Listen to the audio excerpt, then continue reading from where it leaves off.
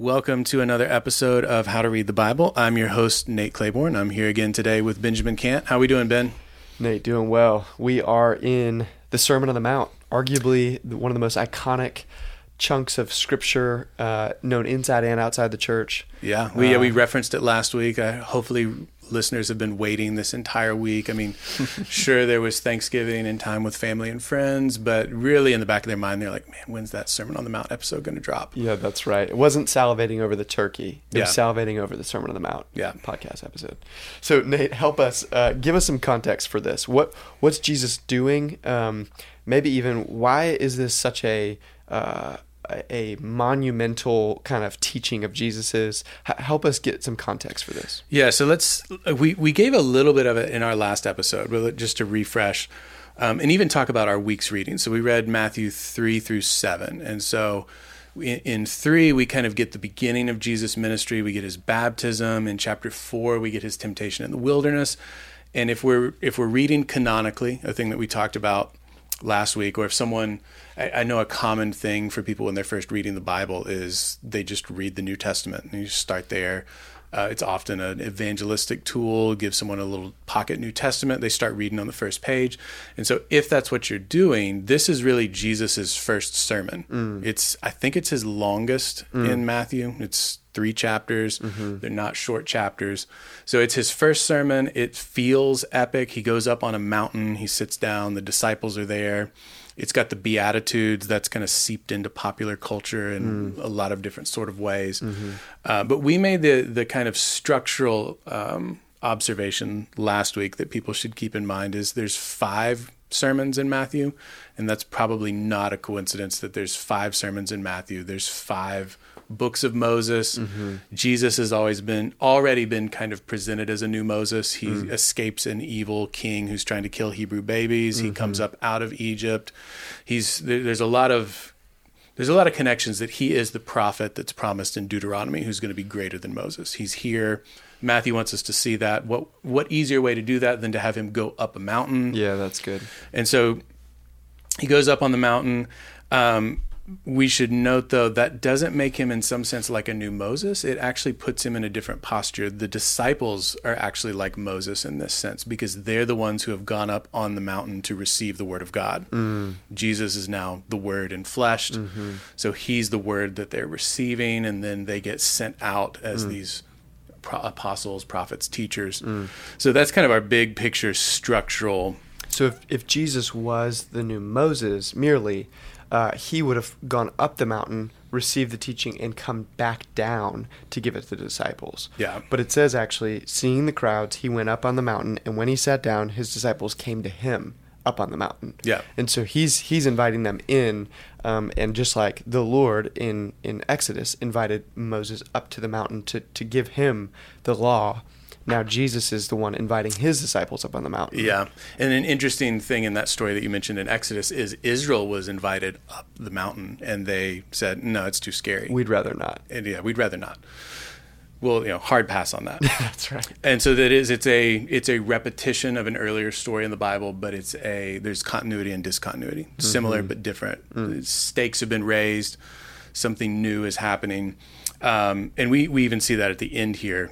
We mentioned before we were recording Matthew's little parenthetical notes. So we read the first one. And then when you get to the end of chapter 7, when Jesus finished these sayings, the crowd were astonished at his teaching, for he was teaching them as one who had authority, not as their scribes. First, I think this is the first roasting of the scribes. Shade. Yeah, major shade on the scribes there. Ooh, tough look for the scribes there. So it is an epic 3 chapters. There's a reason it's had the staying power that it's had. But as we were kind of looking at it, we talked about let's think about repetition as a principle as we were talking about how to read the Bible.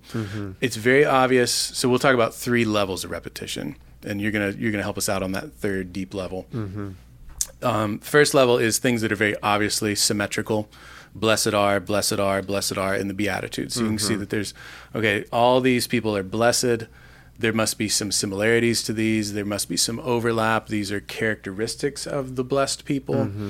The blessed people are the ones who are living the good life in the fullest sense of the term, but it's not like what you would think.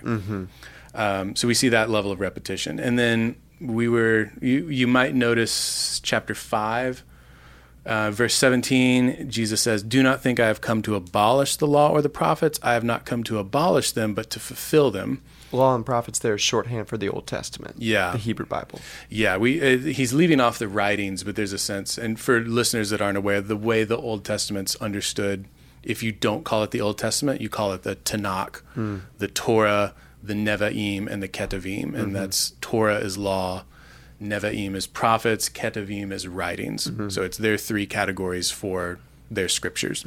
So he didn't come to get rid of those. He came to fulfill them. And we would take fulfill in that sense as fill out, make more comprehensible, in some sense, raise the stakes. So right after this, he doesn't go through and just tell everyone the 10 Commandments are canceled, right? Don't have to do those anymore. He actually more or less reaffirms all of the second panel of the law, how to treat other people, but then raises the stakes. Yeah. You shall not murder, but anyone who's angry with his brother is liable to judgment.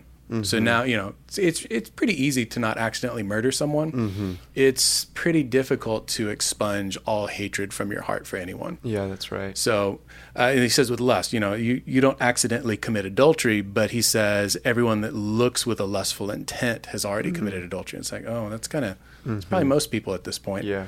And so he just kind of goes through, and so he's repeating. So it's a different kind of repetition. It's not quite as obvious, but he's taking things in the Old Testament, repeating them, nuancing them, continuity, discontinuity. But this deeper level of repetition, which is something, this is one of those things that once you see it, you can't unsee it, but it really only comes with reading scripture slowly and carefully. You notice phrases repeated over and over. And so you were telling me before we started recording, you had that experience with chapter 6. And so we call this maybe deep repetition, where it's on the surface, but the structure doesn't throw it out there. It's just, you have to actually see the phrase over and over and start thinking, why is this phrase used so many times? So tell us about what you noticed in chapter 6.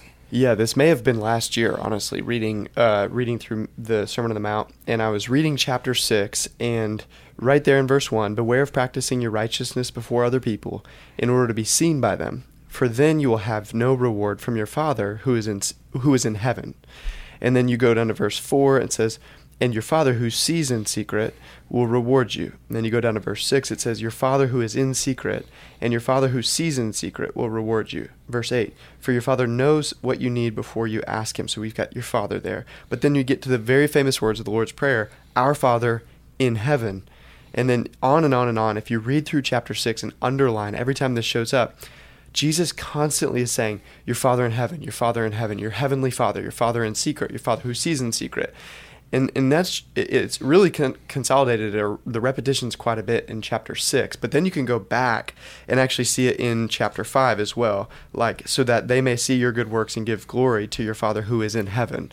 So then I just started putting a square in my Bible. I put a square around every time it said Father, and then I would underline wherever it said in, and then the location, kind of a thing. So our Father, Jesus wants us to know, is in heaven, and our Father is in secret. And so I'm thinking to myself, why does that matter so much? Like, I'm just paying attention to the repetition every time Jesus talks about your Father. Almost every time it's your Father in heaven, your Father in secret.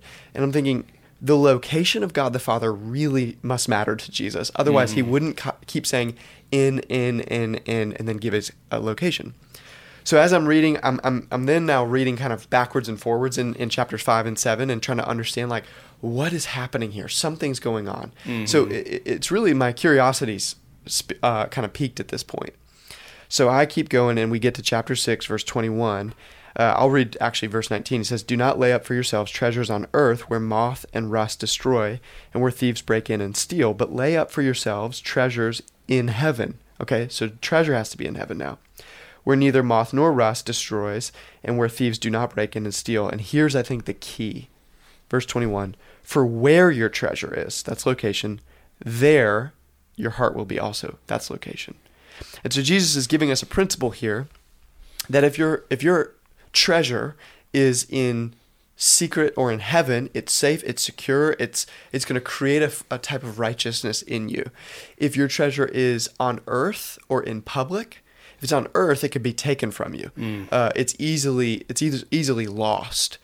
But if it's in public, then you're going to practice your righteousness before other people so that you might be seen by them. Yeah. And so this location really matters to Jesus, that the place where your heart is set, the place where your treasure is to be in heaven and in secret. And it will actually preserve you from a lot of pain, namely losing your treasure, letting moths or rust or thieves break in and steal, or having people think that you're not that great when they see you performing in public. Yeah. And so it kind of opened things up for me in a new way. And then you get into his teaching on anxiety and you realize, oh, wow, if my life is set, if my treasure is set here on earth, I'm going to be profoundly anxious because anybody can take that stuff away from me. If my treasure is set in public rather than in secret, I'm constantly going to be anxious about what people think about me. And so it makes sense, the flow now of how he moves from your Father in heaven, our Father who art in heaven, as the Lord's Prayer has it, how the flow moves from that to where your treasure is, there your heart will be also, into do not be anxious. Yeah. And so Jesus is really after your flourishing. He's after your blessedness, where this sermon begins, and he's going to do it in a really profound way. But you got to pay attention to the repetition, and when you do that, you begin to see more clearly what he's actually after and how all of this sermon is actually profoundly united together and really well woven into a great sermon. Now, he didn't have, an opening illustration with 3 points and a closing application, but he has some really, really insightful ways in which he's structured this sermon. I think that's so good because especially today in our therapeutic culture, you can get caught up on this, don't be anxious. It's like, well, that feels really cruel to tell someone with an anxiety disorder to not be anxious. That's right. Just don't do it. It's like, well, maybe what he's talking about here is a slightly different category of anxiety, but also it makes way more sense if you think of the flow and you don't just pull out the one verse. Well, and it's worth noting that anxiety, the word translated anxiety in the New Testament, is also translated care or cares. And so why I think this is so significant is he's saying anxiety comes from caring.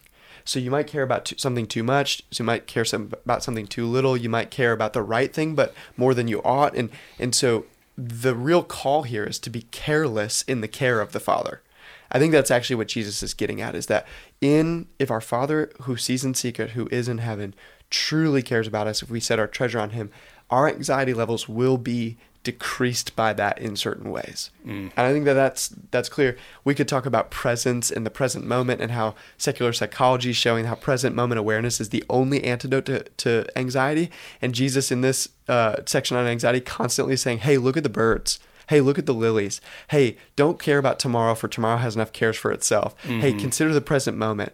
And so secular psychology is showing, that's the only way that you could possibly deal with anxiety is by focusing on the present moment rather than the anxiety trip that pulls you into the future. Yeah. And Jesus was saying it in his Sermon on the Mount. Yeah. And we could even put a little more of a theological spin on that of your Father who is in heaven only experiences the present moment. God does not, our Father in heaven does not have a past or a future. He only has the present. Yes, that's He doesn't good. get caught up. So by entering into the present moment, you're entering into this divine life where your treasure should be found in the first place. That's really good. So, and as you were talking to me, it reminded me of something. Well, we should caution the listeners. We'll end with this, but this is very clearly bonus content. This is not what you've paid for in your subscription. That's right. But it's a real quick example of how understanding how to read the Bible well can also help you make sense of pop culture and help you make sense of other facets of our world. If you've read the Harry Potter books, you'll know that the verses that we kind of landed on, 19 and 20, don't lay up for yourselves treasures on earth, are very pivotal in book 7, I believe. Spoiler alert. They are on. I know. I feel like I can spoil it at this point, but Got like a decade. It's less obvious in the movies, but it is the key verse that kind of makes sense of a major part of the story. Voldemort, the villain, lays up for himself I can't treasures. believe you just said his name, but carry on. Sorry, he who must not be named, has put his soul literally into these objects. And in one case, a snake, but basilisk. Sorry, I'm nerdy, but I'm not that nerdy.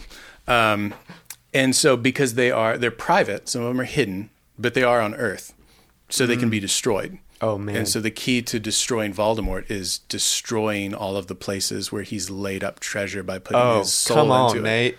That'll preach right there. It'll preach. Well, the other part of it is Harry doesn't seem to have any interest in things. He instead puts his heart and soul into other people. So it's kind of a vertical. I mean, it's not, God is not in the story in some sense, even though there's Bible verses on tombstones. But there's a scene at the very beginning of the 7th book where all of his friends that he loves deeply take the polyjuice potion and become him, visibly at least. And so the only way to kill Harry is to kill all of his friends too. Whoa. So he's laid up his treasure in relationships and loving people. Voldemort's laid up his treasure in things and possessions. And in the end, one of them gets destroyed. And I guess you'll have to watch the movie to figure out. Not read the book. Not read the book, yeah. Just skip to the 8th movie. It's, That's good. Should have never been made, but that's a different story. I love that. That's a really good way to unpack that too. But it's one of those things. It's in that book. Rowling intended it to be interpretive to some degree, but having an understanding of how it functions in Scripture gives you a better understanding of how it might function in her story. Now we maybe put a little asterisk here at the end. I'm not sure if she intended everything that I just picked up out of that story, and it's not an interpretation original to me. But the fact that you can draw such tight connections illustrates something true about this principle of where your treasure is, there your heart is, and if it's on Earth in public, or even if it's on Earth in private, it's liable to destruction. That's good. That's right. Super helpful. We just did psychology and pop culture, and we're crushing this how to read the Bible thing. That's right. Well, next week we'll move on. We haven't decided yet. We're either going to talk about Matthew or Proverbs, but we'll hopefully connect with you all again next week.